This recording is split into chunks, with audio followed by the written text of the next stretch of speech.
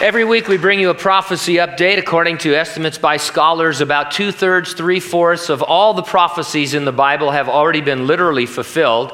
We believe that the remaining last days prophecies will, of course, be literally fulfilled. And so that means you should be able to look at news and follow the trends in the world and see them lining up for fulfillment. Does it seem to you as though there are more earthquakes being reported in various places around the world? Well, there are. A July 5th article was titled, "Earthquakes May Be on the Rise." Here's some excerpts. The number of large earthquakes has doubled for the first part of 2014 compared to that which occurred back in 1979, according to a report written by Becky Oskin of CBS News. Oskin reported on a study that compared the rate of earthquakes measuring 7.0 in magnitude or greater with those that occurred back in the late 70s. According to her report, a 65% increase in larger earthquakes has happened since then. She stated the rate of large earthquakes in 1979 was 10 per year. In 92, it was 12.5 per year. And in 2010, the number climbed to 16.7 per year.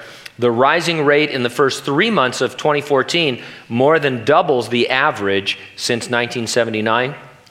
According to a study published on June 21st by Geophysical Research Letters, lead author and geophysicist of the U.S. Geological Survey, Tom Parsons, said planet Earth has experienced some of the highest rates of significant earthquakes recorded, and the global rate is definitely on the rise. What about signs in the heavens? Well, something seems to be going on with the moon. First there were blood moons, and now we're hearing about supermoons. The term blood moon is being used to describe the 4 full moons of a lunar tetrad. On April 15, 2014, there was a total lunar eclipse. It was the first of 4 consecutive total eclipses in a series, which is why it's called a tetrad.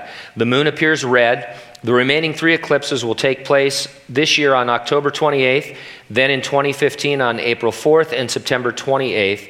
It is one of 8 tetrads during the 21st century.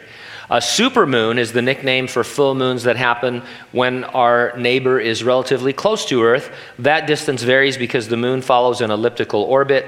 When it's close and full, it appears bigger and brighter than normal. Blood moons seem to occur on significant dates on the Jewish calendar. The idea of a blood moon serving as an omen of the end times comes partially from the book of Joel, where it is written, "The sun will turn into darkness and the moon into blood before the great and terrible day of the Lord." That's a phrase that's quoted by Peter on the day of Pentecost. Jesus, of course, is the one who mentioned there would be great earthquakes in various places around the earth. The Lord also mentioned widespread pestilence.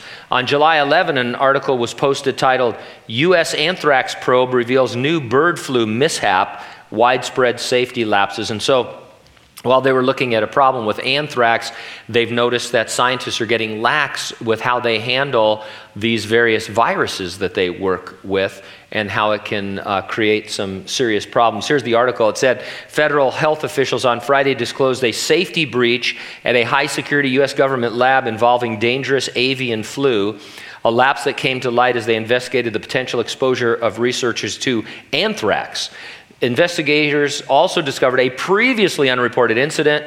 Workers at a separate security CDC influenza lab sent samples containing a dangerous strain of bird flu to counterparts at the U.S. Department of Agriculture in March. Mishandling avian flu could have far greater consequences than anthrax, although no one has been found to have been infected in either case. If you get a package from the CDC, just send it back. Then they talk about some other problems. They say it's a wake-up call. On July 11th, Gottfried Hernschall, he heads the World Health Organization's HIV department, announced, quote, "We are seeing exploding epidemic of the HIV virus." The article I read calls it a pandemic. One excerpt reads like this: "Infection rates are rising among men who have sex with men, the group at the epicenter of AIDS pandemic when it first emerged 33 years ago," Hernschall told reporters in Geneva. "Today, this group is 19 times more likely than the general population to be infected by HIV," Hernschall said. Everywhere you look, there are signs pointing to the coming Great Tribulation. Earthquakes in various places, signs in the heavens, pestilences that are at least super potential.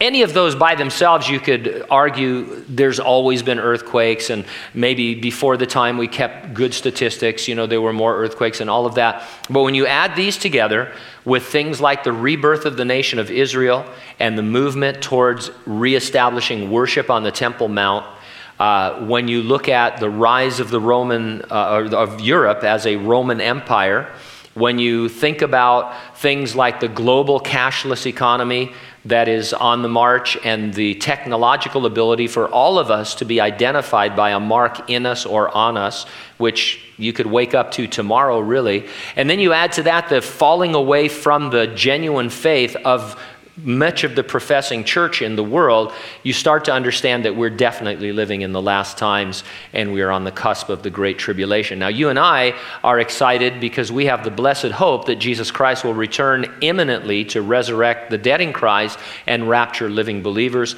We will not see the beginning, middle, or end of the tribulation except from our vantage point in heaven. The question then becomes, are you ready for the rapture? If not, you need to get ready and stay ready. Keep looking up, because ready or not, Jesus is coming.